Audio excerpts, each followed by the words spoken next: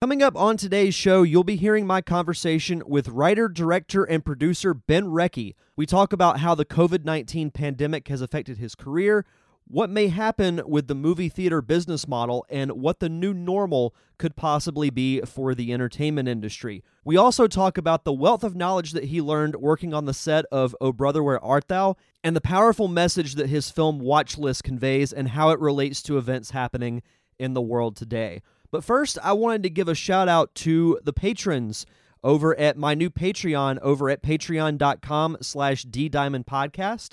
I want to give a shout out to Steve Wise, Tim Spivey, and Josh Shinnework. Thank you guys so much for your contributions to the podcast. Blown away by the quick response that I got when I launched the Patreon last week. And if you want to be a part of that, you can get early access to new episodes. You can ask the guests that I have on this show every week a question. You can vote on upcoming show topics and more. Just head on over to patreon.com/DDiamondPodcast. And now, without further ado, here is my conversation with Ben Rekhi.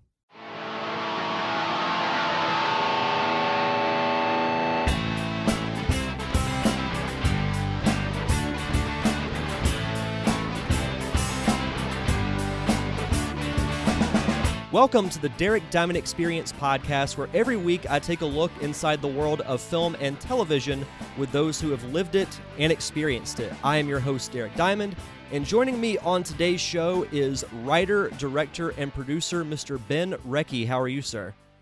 I'm doing great. Thanks for having me, Derek. Absolutely. No, we were just talking about, you're living out in Los Angeles, and I feel like this has kind of become the tradition of what I've been asking all my guests since March. How has the COVID-19 pandemic been affecting you as far as your career goes? Well, it's affected everyone in different ways in every industry in catastrophic ways. It's disrupted our way of life. I mean, personally, I actually had COVID back in January. There was a first wave that came to this country. It came through Los Angeles in November, December, and January. And they estimated that about 500,000 Angelenos had it at that time. And so I thought it was a pretty bad flu, and didn't, I went to the doctor and was pretty knocked flat for a while, but recovered. And when the antibody tests came out in March, I went and took one, and they were like, yeah, you have the antibodies. So were you sick recently? And so, in some ways I feel like glad that I've had it and maybe have like a certain amount of immunity to it for a certain amount of time.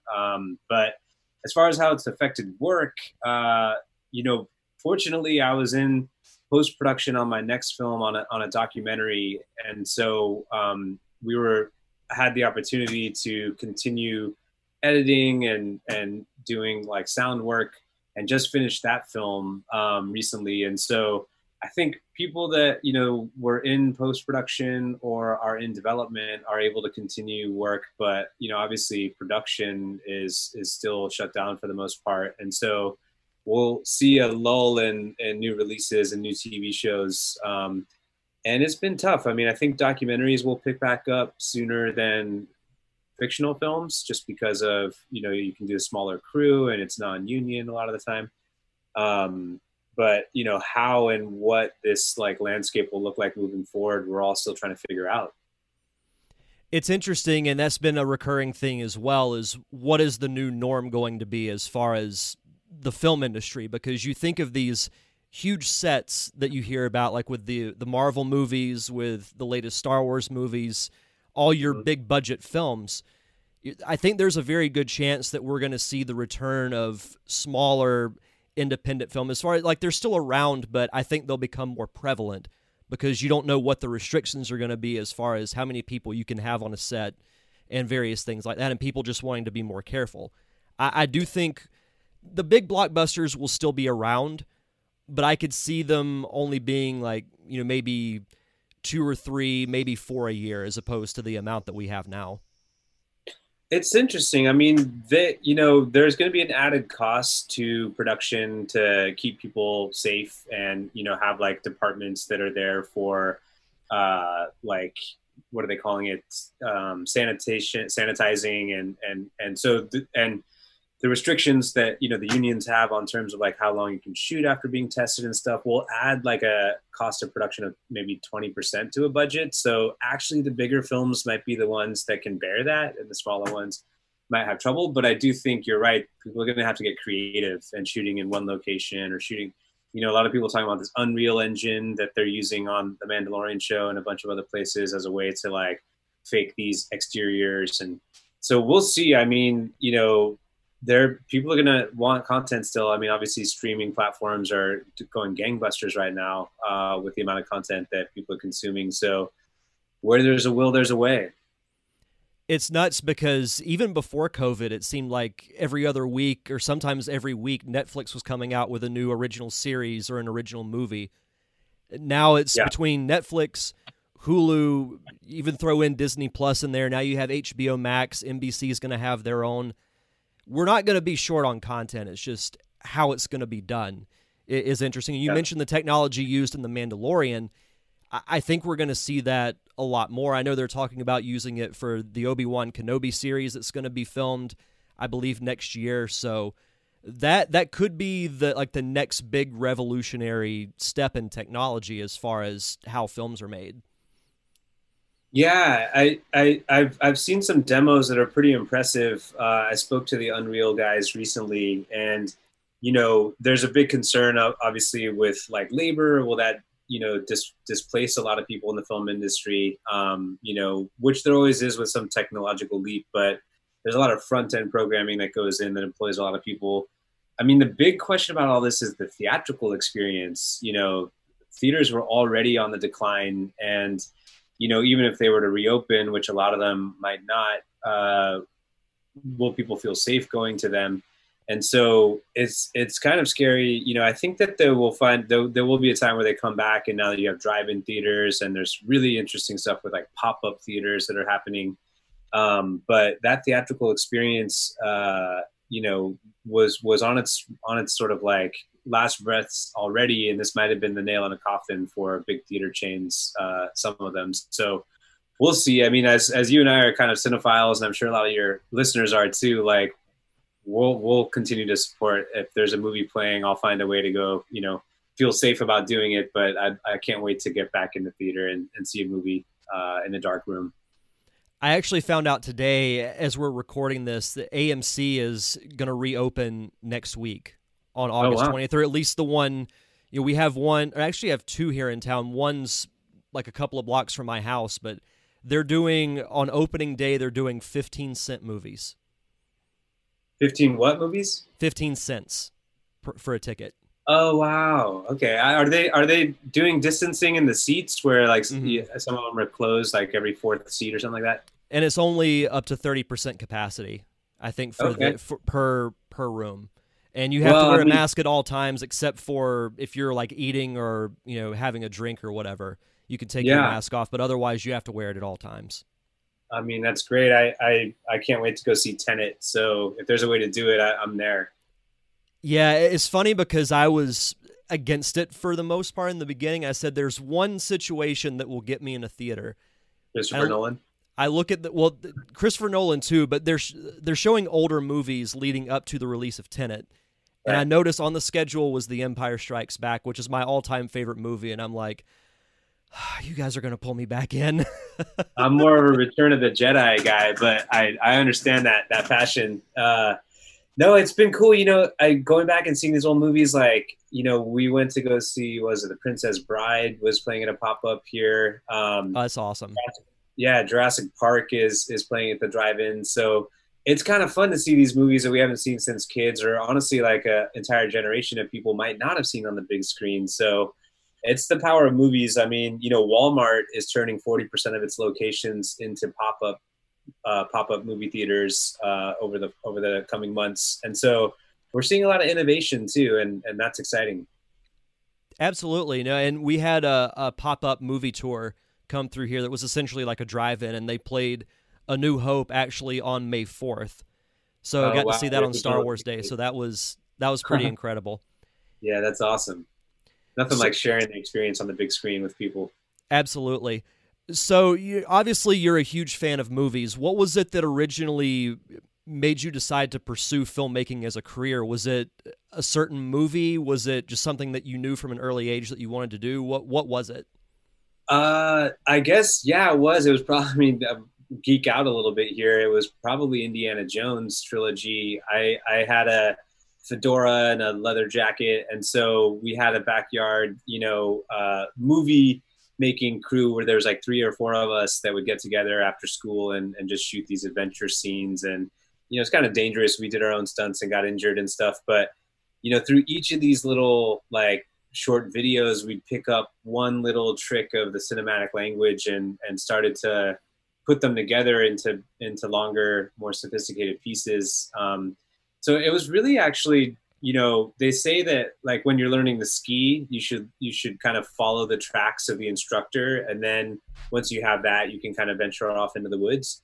And so it was really that, like, kind of emulating our favorite movies. And I grew up in Northern California, and my buddy, his dad worked or his uncle worked for Apple. And so early on, we got access to some of these QuickTime and digital editing softwares.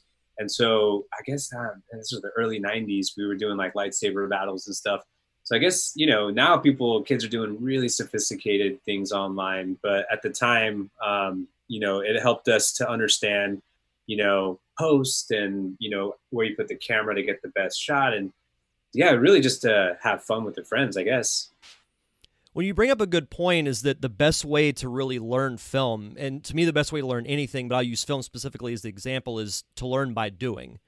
You can go to a class, and that's a great foundation for you to learn the basics, but where you're really going to learn film is by doing it, whether it's watching other people do it, physically doing it yourself, and in your case, doing it with friends is the best way to learn, in my opinion.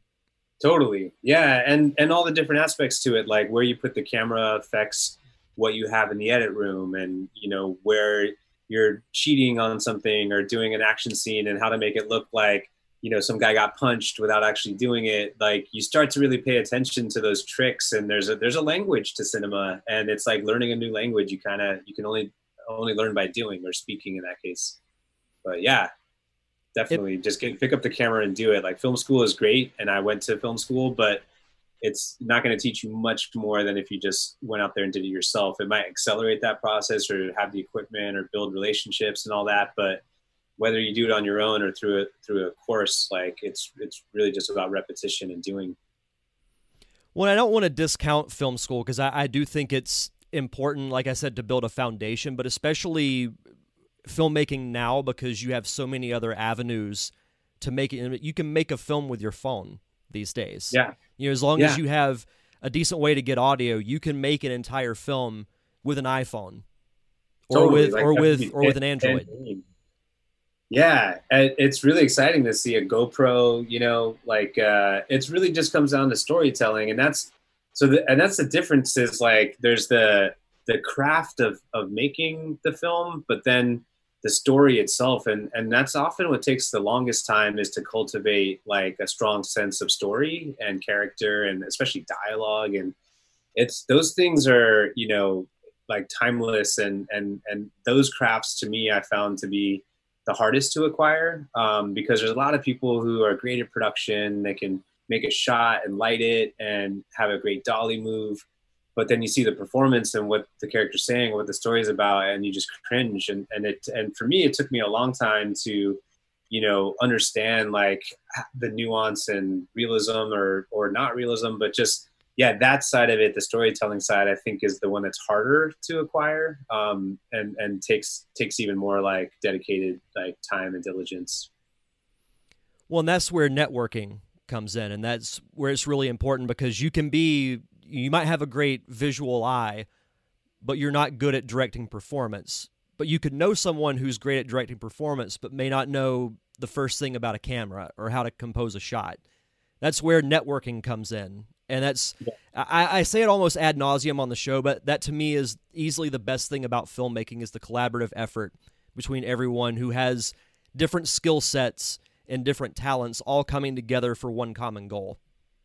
Totally. And hopefully it's one common goal. As anyone who's probably worked on films knows, there's a lot of conflict that arises, and sometimes people are playing different tunes and not all in harmony. But I agree, like it's a collaborative process. I think that's what separates it a lot from, say, being a writer or being a photographer or even being an actor. I mean, it's you need 20 people or 100 people to make a film, and maybe not. Maybe you can do it with 5 people, but you can't do it with one person. And so that in itself, like managing people, and I mean, I heard this Danny Boyle say this once, that filmmaking is really just getting people to show up at the same place at the same time and do the same thing. And when you think about it, it's like it's just people in a location, whether they're in front of the camera or behind the camera. And so do we have the people that we need behind and front, and do we have the place? And then everything else is kind of just going through the motions. But not to oversimplify it, but I agree with you. It's a team effort. And sometimes getting people to show up is half the battle. yeah, it really is. But when they're there, it's usually great. Luckily, Yeah. I haven't worked on too many sets, but the ones that I haven't had to really deal with or see anyone deal with any type of ego or anything like that. Like, it's been everyone's there to do their job and make the project the best they can. And that's when it's going to be a good time. It's man, I guess I've just I've had so many bad experiences now. Like, I've lost so many friends through this business, and I've definitely had huge battles with collaborators that some of them extremely toxic. And so I'm a little bit more, not cynical, but definitely I think you see when you find a collaborator that you really connect with. Like, that's why Spielberg always works with Kathleen Kennedy and Frank Marshall, or why Thelma Schumacher always edits Scorsese's films. Once you find that chemistry, you stick with it, because you're getting into a circumstance where there's a lot of money and a short amount of time moving around, and everyone comes together for 3 months and then disappears. And so you really want to know what people are like under pressure, because everyone is nice and positive when times are good, but when things go down, that's where you really see people's true character. And there's kind of two types of people. There's people that are like, we're in this together, let's figure this out. Or there's, it's us versus you, it's us versus them. And so it's again, not to oversimplify anything, but I agree. Like, there's a magic, and with something like Watchlist, I was very fortunate that everyone was inspired to make the same movie.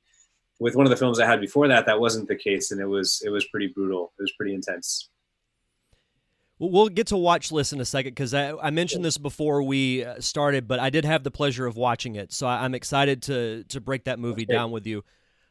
Once you decide, okay, film is what I want to do, and you go to film school, how do you start your film career? What was your next step after film school?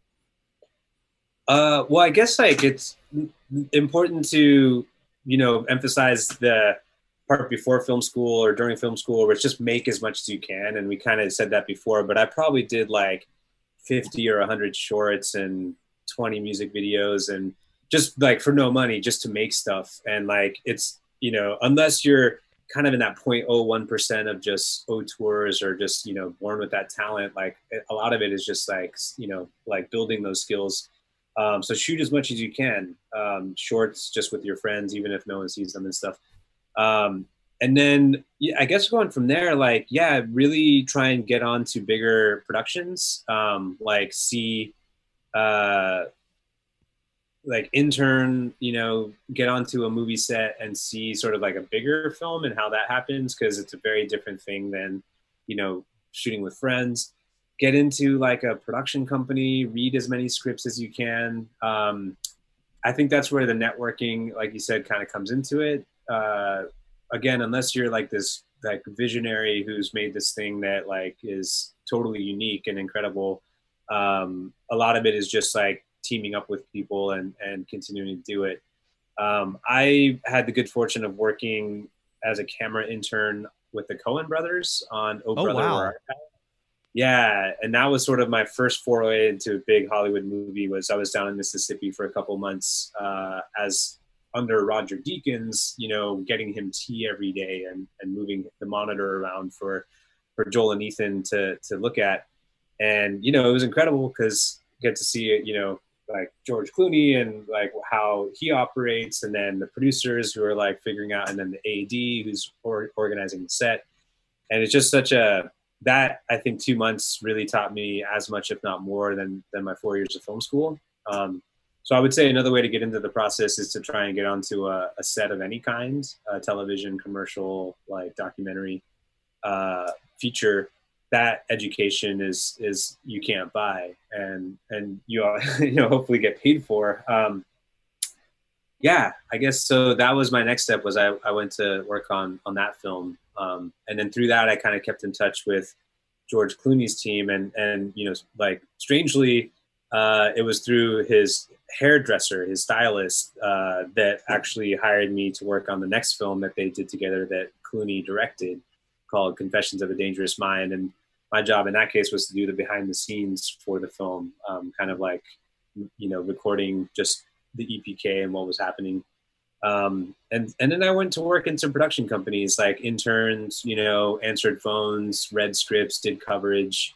I figured, coming to LA is probably part of the stop on the journey that any aspiring filmmaker has. It's different now. There's a lot of like other hubs, like obviously Atlanta, there's a ton of shooting going on, and New Orleans. But yeah, just get a foot in somewhere, because it is like a river that you get swept up in, and hopefully can kind of like keep your head above water, because it's it's really competitive. I'm sure the knowledge you learned from being on the set of Oh Brother Where Art Thou had to have been invaluable, because you think of the who's who that worked on that movie, some of the greatest at their profession ever. That's totally. I mean, Roger Deakins alone, that's amazing.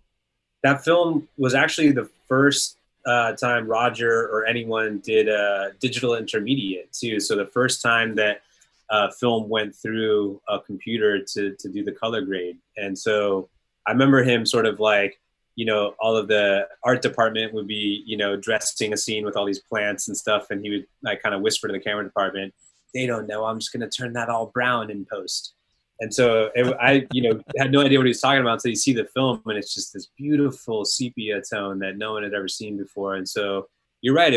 People at the top of the game, and Roger's hilarious. And I actually ran into him on the beach here in Santa Monica. I guess he lives around here, and I saw him like a month ago, or right at the beginning of the pandemic. I guess a couple months ago now, and chatted with him, and was like, "Hey, I used to work for you." And he, whether he remembered or not, he made time for me and was like, "What are you up to now?" and stuff. So those relationships like last, over time. And so he went and watched my film watch list and gave me some really good feedback to it. That's fantastic. Yeah, that's absolutely fantastic. And Joel and Ethan, I mean, they're like, they're so organized. Like they basically have sat down and written, at any given time, they have 8 scripts that they've finished that they're just, sitting on. And they, no matter what, every week they sit down and write together. And so they have this process of, and now they're working separately on stuff, but the detail of the character, like they don't have to do rehearsals or anything, because it's so, every little twang of the accent is like written on the page. And then they do thousands of storyboards so that every shot's detailed. And so when they get to set, like they're able to just kind of, everyone knows what they're doing, and it's very relaxed, and they just laugh when they're watching the performance. And, Joel deals more with the camera, and Ethan deals more with the performance.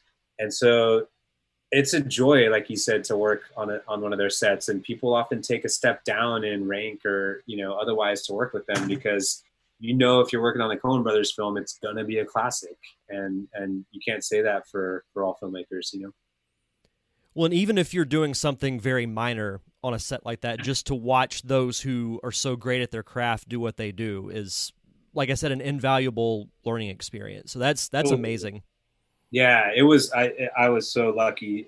Really early in my career, I guess I was like 21 years old, maybe even too young to fully appreciate like that moment until it was over. But yeah, it's really, in this day and age, I think like that unique perspective and voice that they have, and a few other notable filmmakers have is kind of what we all admire and strive, is that they're it's not just the story that they're telling you, it's how they're telling it to you that makes it so unique. And that was the thing that really struck me, was like they build these worlds that are very, like, within 10 seconds of watching a film, you're in a Coen Brothers film. And that's like, that kind of authorship is like the thing that excites me the most now, is like striving towards that. And anyone we can kind of copy and learn from and reproduce like all that we want, but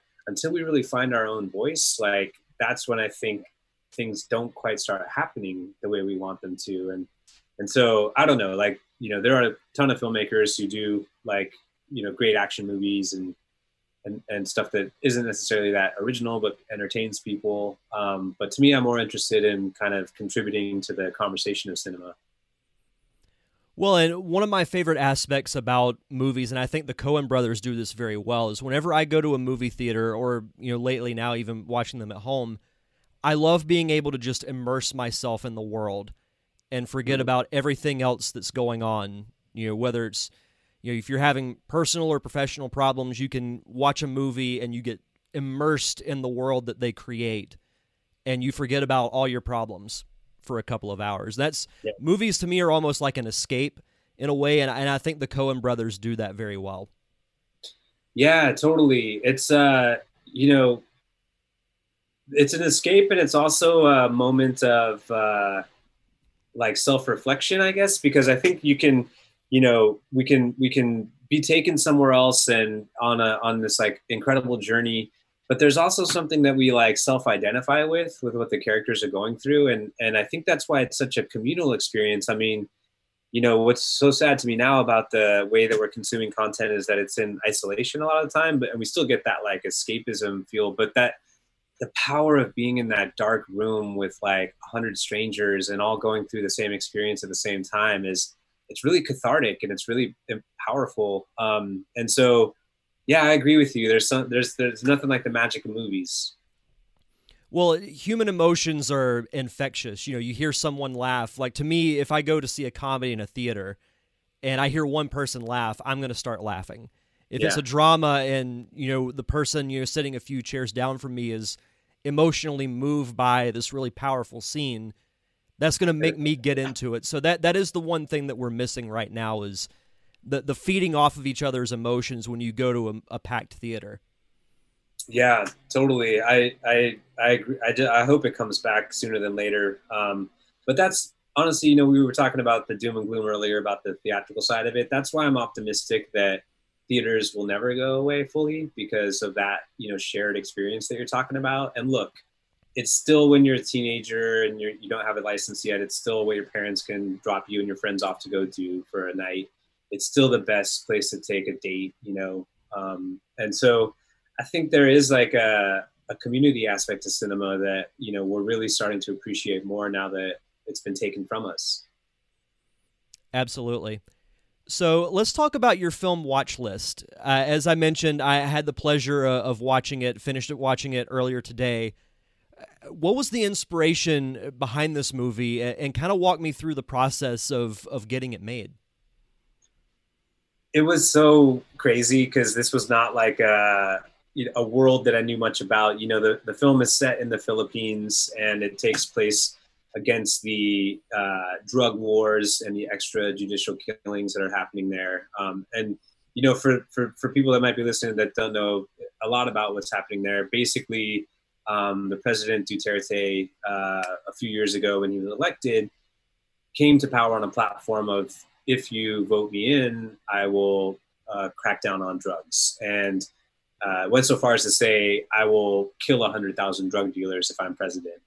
And people, he won, and he got the presidency, and he basically came out and said right away, if you're a policeman or a military man and you run into anyone who's suspected of selling drugs, you have my permission, and you can't arrest them safely, you have my permission to kill them. And if you're a member of the public and you are suspecting any of your neighbors of doing drugs, you have my permission to kill them too. And so it created this mass confusion and system of vigilantes where, dead bodies started turning up in the street with a cardboard sign on them that said, "I'm a drug pusher, don't be like me." And it's gone on to kill like tens of thousands of people, and it's unclear whether it's the police that are behind it or it's other citizens.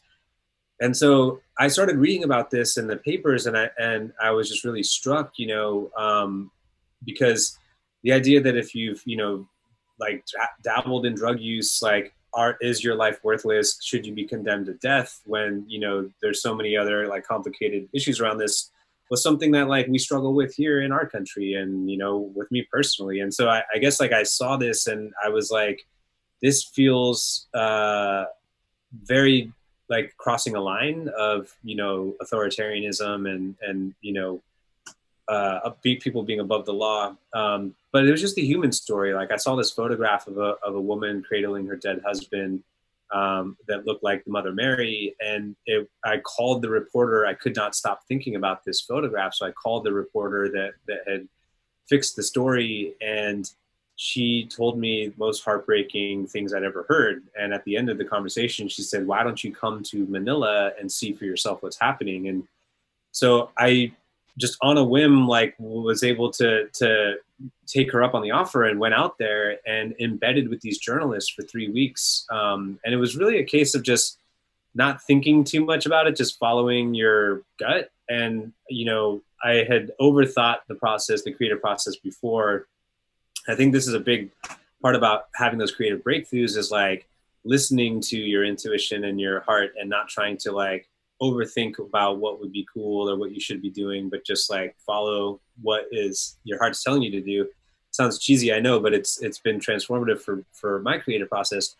And I found myself, like talking to real victims of the drug war and ex-police officers and drug rehab clinics on the ground out there. And I was just like, no one really understands what's happening here. You can read about it in the newspapers and nonfiction tells you what happened, but fiction tells you what it feels like. I want to do a film that shows what it's like to be on the ground out here and go through this tragedy. And so I tried to talk myself out of it. I was like, I'm not Filipino. I don't speak the language. Who am I to think I should be the one to tell this story? But something was like, that's your head, getting in the way. Like your heart says, go do it. And every time I took a step forward, something else fell into place. And, this film came together, and from the beginning of the idea to filming was only 9 months. And I've never had something happen that quickly. And so, yeah, I guess it was just like the universe kind of aligned in a way. Well, sometimes it's all about the timing and the events that just happen to fall into place. It's almost like it's meant to happen, like fate pushes it to happen, and that's what it sounds like that happened with you. Once you started filming, how long did it take you guys to shoot the film? So they have this crazy way of filming in the Philippines, which is all of the cast and the crew and the equipment is on a 24-hour hire, like a flat fee. So you shoot for 24 continuous hours every day. And then you take a day off, and it's day on, day off. So even though we only shot for 16 days, like really that's 32 days because every day was a double day, what we do here. So we shot from the beginning of November right up until Christmas of 2017, I guess it was. And that was, like 2 months. But, oh, wow. Yeah, I guess 32 days. So wait, no, 16 days, but every day off. So 32 days total. So yeah, I guess about 5 weeks. That's insane. I can't imagine filming for 24 continuous hours. I mean, yeah, you get the day off, but still it's like, man, I would, coffee and soda would be my best friend. I drank so much coffee, but it's really, they're trying to change it now. It's, a few directors have died doing this and actors have got, yeah, like, somewhere in the hour 18 and 20 and 22, like you're just zonked, and it's not, it's not just sleep deprivation. Like you're on your feet in like 120-degree weather, like during a storm, and you're constantly have to be alert and making decisions, for the whole crew. And so it was, I would never wish it on my worst enemy. Let's just say that. I can imagine the caffeine intake on that crew was dangerous. They would just come and put it in your hand like every 2 hours. Like you didn't even ask for it. You just look down and have another Dixie cup full of it. That's kind of cool, actually. I dig that. I mean, next step was just getting an IV of coffee, but we didn't get that far. Just walk around with a bag and just put it directly in your veins. Yeah, it was brutal though. I mean, oh man, we were caught in the middle of some monsoons and got flooded out of these sets. Like a train came in and hit our set and destroyed it. I was briefly hospitalized for exhaustion at one point. It was not an easy film to make. It was, and the least of which that we're shooting this, kind of controversial film under the, nose of an authoritarian regime. Like it was, people were definitely on edge. Like it was me and the cinematographer were the only two non-Filipinos of the crew. Like we both had come from the States. Everyone else was local. And so it was amazing to kind of, look around for a moment and be like, wow, I can't believe we actually are pulling this off. This is wild. Well, it's like I said, it's sometimes fate it's almost like it deems it to happen. Things happen for a reason. And it's like if something's going to work out, it's going to work out one way or the other. Totally. That's what it sounds like happened with you. Yeah, it definitely was timing. I think the fact that we this was, I guess, after 2016 here. So, obviously whether, I don't want to get into politics about whether people like the president or don't like him, but he's definitely brought out like a very, energized force on both sides. And that's sort of what happened out there was, this president in the Philippines had very strong tactics for being tough on crime that, on the one hand, you could argue, yeah, he's made things safer and he's been really strict about it. But on the other hand, you're like, he's above the law and he's killing, civilians and stuff. And so there was some parallel to what was happening here in the debates that we're having here. And so I think for me, that was part of the timing was that there was people that supported this film. Like one of the big studios that funded this film is Braun Studios, who did The Joker, and Leave No Trace and a few other ones. And it was really because of the woman there, Brenda Gilbert. She was like, I want my children to know about what's happening in this part of the world. I didn't know this was going on. And the sales company XYZ Films, who, they did that film Mandy with Nicolas Cage, and they did the Raid Redemption, the action film. They were like, we have been following this in the news and we think this is important, so we'll support you in this. And so that timing thing, I'm a firm believer in. Like if you're doing it for the right intentions and the universe is aligned, these things start to happen that you could never expect. And for sure, that's how this film came into the world. When some people call it luck, I like to refer to it as timing, just in the sense that it really is the timing that's so important with some things. You can align as much as you want, but if the timing's not right, it's just not going to happen. And I'm going to try and avoid spoilers for those who haven't seen the movie, because I do think everyone should watch it. My initial inclination about a third of the way into the movie, and I know you made this, you said back in, 2017? Mm-hmm. Yeah. My initial thought was it was such a reflection of some of the things that have been going on in the U.S. with the police brutality and, stories that were dominating the media throughout the summer. It immediately made me think of that. And I don't know if I want to call it foreshadowing, and I know it was going on over there, but it was almost like foreshadowing of what's going on here. So that was my initial thought. But what I love the most about the movie is that it's shot and feels very raw emotionally. Like, to me, the look of the film, that it's almost like that guerrilla style at times, I think fits the situation and the setting and the mood of the entire film. Like, if it looked, if you had these dramatic, push in or pull out shots, and it looked, like a drama, I don't think it would have worked the way that it did. I love the raw feel of it, was what I enjoyed the most about it. No, I that's incredible that you picked up on the visual style. I just to mention about the police brutality thing, because you're one of the first people that's picked up on those parallels. Like, there is a timing aspect to this, and there's also a cyclical nature to things that they tend to come back in the news and in the consciousness of society and stuff. And you know, the when we did some of the first screenings, you know, because the film really is about it's you don't really know who's behind these killings, whether it's the cops or whether it's like someone else, but it's definitely it mirrors a lot of what's happening here in that police brutality is a global issue and oppression of, you know, certain populations that receive more force than others and stuff like that is something that we grapple with as well. And so, you know, there are people that saw the film that connected with it in ways that I hadn't anticipated. And,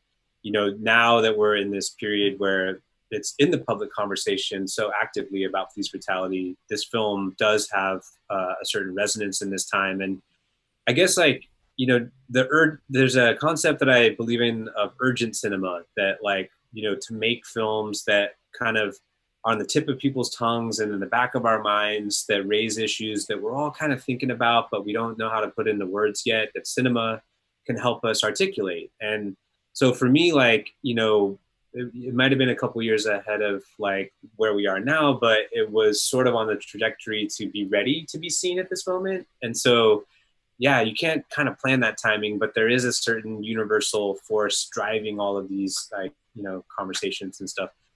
And then, yeah, the visual style, I mean, it's, you know, one of the best parts about this was working with Daniela Nowitz, the cinematographer. She's just incredible. Like, she was able to capture this realism. And, you know, we talked a lot about the beginning that authenticity was the most important part. Like, because this was based on a true story and it's about a real tragedy where 25,000 people have been murdered now. If we didn't get this right, it was going to be downright disrespectful to the people that had suffered through this. And so, and especially as outsiders coming in there, we were going to be under the microscope of, like, you know, did we do our homework and did this feel authentic? And so at every stage, whether it was the performance or the cinematography, we really strive for realism and authenticity. And so she would, you know, she was like, let's not use big movie lights. Let's use these lenses that allow us to shoot under street lights. You know, we can, these Sumilex lenses that we can go wide open to like 1.2 or 1.4 and actually capture the street lights that you wouldn't be able to get on, like, you know, normal Arri lenses or a red camera or something. And then she would augment what's there. She'd take a look at the street and be like, those fluorescents, those neons, like, get me a couple more of those and some of these, and just boost it rather than try and fake it. And, you know, we shot in the real locations where these murders were happening. We shot in the slums. You know, there was a conversation early on with the producers to go shoot on a set. And I was like, no, if we do that, it's not going to feel authentic. And, you know, they have this saying that that story, how do we say this? The camera doesn't lie. Have you heard that? Where it's like, it's usually in regards to performance where, you know, that's what makes a great actor great, is that the camera picks up any kind of insincerity or fake moment. I also believe that story doesn't lie. Like, if you fake something in a story, it bumps for an audience and they're taken out of it and they're like, that didn't feel real, even if they don't know that world. And so we did so much, like, kind of research and homework to get those authentic details so that it felt like you were there with these people, like a fly on the wall. Absolutely. And to go off on a point you said earlier, it's talking about the, you know, what may not be a comfortable subject, like you said, this being based off real events and you wanting to capture that authenticity. And even though it may not be comfortable, it's what needs to happen with respect to the story. Because like you said, if you try and fake it, everyone's going to know. And one, it's not going to be a good movie. And second of all, you're going to be disrespecting the source material. Yeah. Yeah, totally. It's, I think realism is in some ways one of the hardest to pull off because, you know, how do you film it in such a way that, like, it feels like you're right there? How does the actor play it in such a way that it doesn't feel rehearsed? Like, how does that wall have the peeling paint that only that wall could have?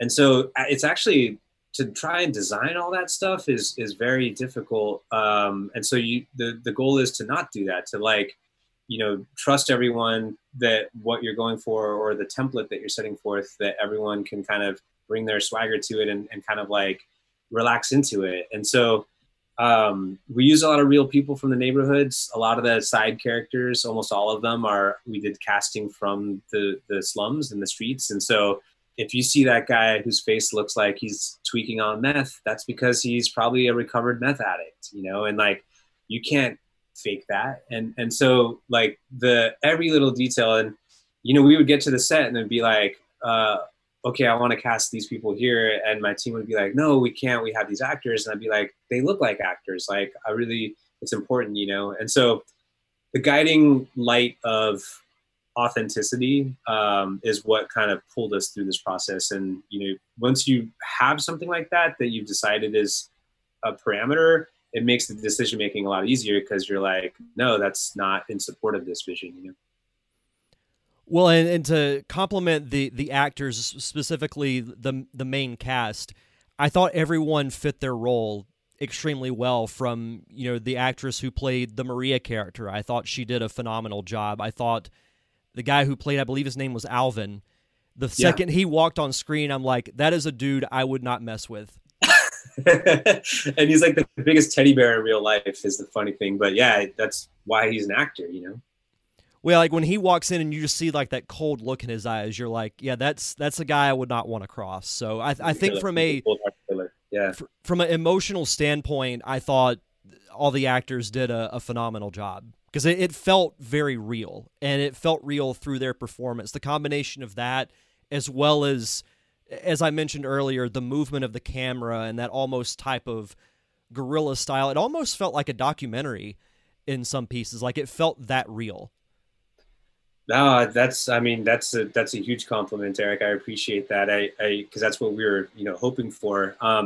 Yeah, the actress, I mean, Alessandra is just, she's a force of nature. I mean, she, you know, she's a pretty big star out there, but really known for like good quality work, not like, you know, always the biggest commercial cinema. But I always knew that this role, this movie rested on whoever that actress's shoulders were, because you know, as you've seen, and not to give any spoilers, like there's some pretty big twists and turns in there about what she like ends up doing, what happens to her, and what she has to do to others. And so it's very I knew if you couldn't not necessarily sympathize, but at least understand why she was doing some of the things she did, then the whole movie would fall apart. And so, you know, at its most basic, this is about a mother going to great lengths to protect her children. And, you know, what would you do if someone, you know, was threatening your children? Like, how far would you go to keep them safe? And that's like a really primal instinct. And I think that's, you know, to me, some of the strongest stories are the most primal ones. Like, you know, you think about that movie Lion with Dev Patel, like what made it so great is that it's just a boy looking for his mom. And that's something that we can all relate to. And so she was just fierce though. Like she could play very lost and vulnerable and quiet, or just like this like sassy tongue on her too, that she would talk back to people. And then you mentioned Alvin, you know, like also, and it was also to try and humanize their positions and how they saw the world. Like, you know, it's, and a lot of the debates that we're talking about here, where in his mind, he's like, look, these people are scoundrels. They're worthless. They're threats to society. We need to root them out like a cancer. And then she'd be like, but that's someone's son. That's someone's husband. That's someone's father. Like, how can you just step on them like a cockroach? And so that kind of intensity where, you know, you actually understand both points of view and you're like, oh my God, they're both right. But this is like, how do you move forward from here? It's a tough thing for an actor to play, you know? And so even the main cop, like Ventura, that guy, Jake Macapagal, he's phenomenal. Like he was in this movie Metro Manila that won Sundance a few years ago that kind of went viral in the US also. If anyone hasn't seen it, Metro Manila is an incredible film. And that's how I found him was through that. And, you know, he plays someone, you know, who on the surface is really like trying to uphold the law and help people and, you know, defend the country against this like drug epidemic. And then when you start to peel back the layers of what's actually driving him to do this, it's like it can be you know, kind of surprising. And so for him to play both this quiet kind of like, you know, positive figure, and then, you know, where he goes and turns into, that takes real talent to hold all of those things in the same role, you know? Absolutely. No, if anyone has not seen Watch List, definitely check it out if you have the means to, because It's one of the better movies I've seen in quite a while, and I'm not just saying that because I'm talking to you right now, but I truly enjoyed it because it had that raw emotional feel that I feel like can only be pulled off if done the right way. Like it's emotion that you can't fake. Totally. If that makes sense. So, and I thought everyone pulled it off, and props to you for the immense challenge that you went through to get this film made. But and I did want to ask, through learning all these stories, because as you said, it's based off of real situations. Did the process of making this film have an emotional impact on you in that regard? Totally. Yeah, it was pretty like disturbing. You know, I mentioned earlier, like doing these ride-alongs with reporters. Kind of how it would work is, and this was just in the research phase, just to get the script right. And honestly, I wish I had had a camera because there's a whole documentary about like how this world works. But we would basically stay at this press office near the police station, and as soon as the cops would get a call that someone had been murdered, we would get into the reporter's car and drive as fast as we can to the crime scene. And I'd seen more dead bodies in that couple of weeks than I'd seen in my whole life previously, and terrifying because they had just been murdered like half an hour before, and so like and they would be picking them up off the street, and it was just like these images that would haunt you. And when I go to bed, I would see these horrific images. And one of the things that like really compelled me to want to make this was that one night we were in the slums and we were waiting at a small house for the body of this father to be brought back in a casket because he had been murdered the night before. And we were with the family, the mother and 6 kids that were now, bastards without, left without their father. And we pulled the teenage boy aside and just asked him what happened. And he, had been kind of upstairs in this like, small dwelling, and looked through a hole in the floor and saw the whole thing happen. These 2 vigilantes in plain clothes rush in and, kill his father in front of his brother and sister. And one of them was a woman.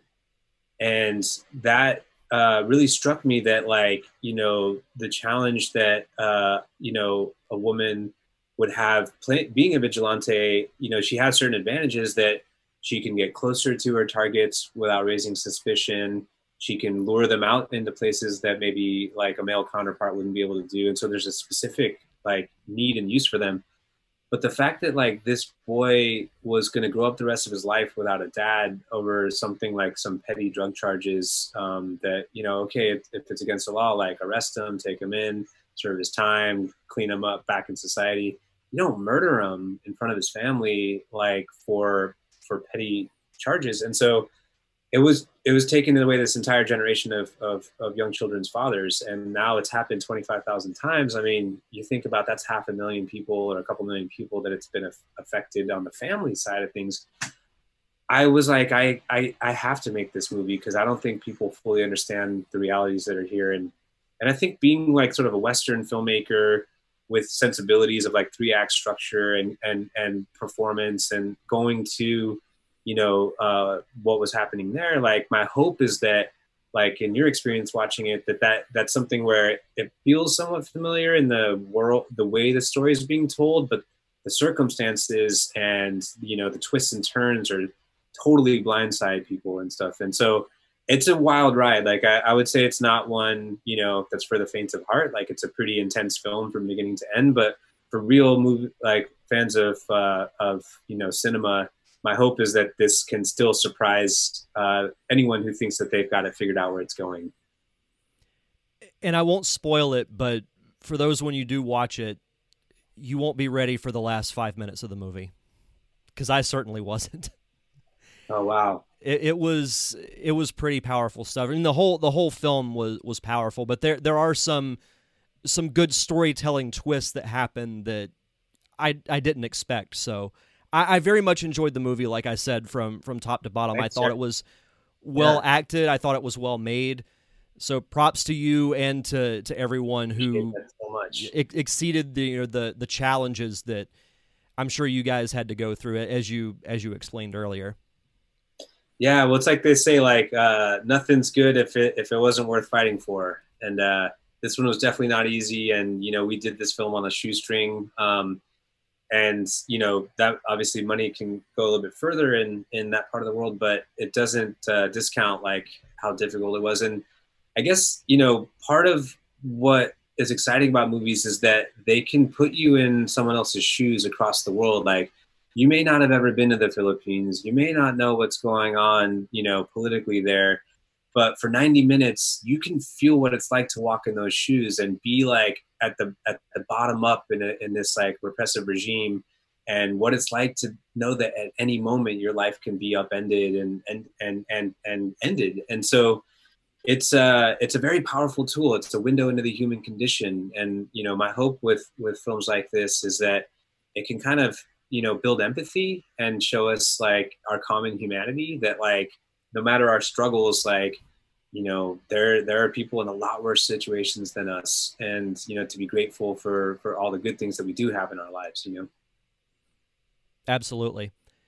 Well, as we start to wrap up here, do you have any other projects that you have in the works? I know you mentioned, the pandemic, how it's impacted everyone, but do you have any films immediate in the works that you're working on?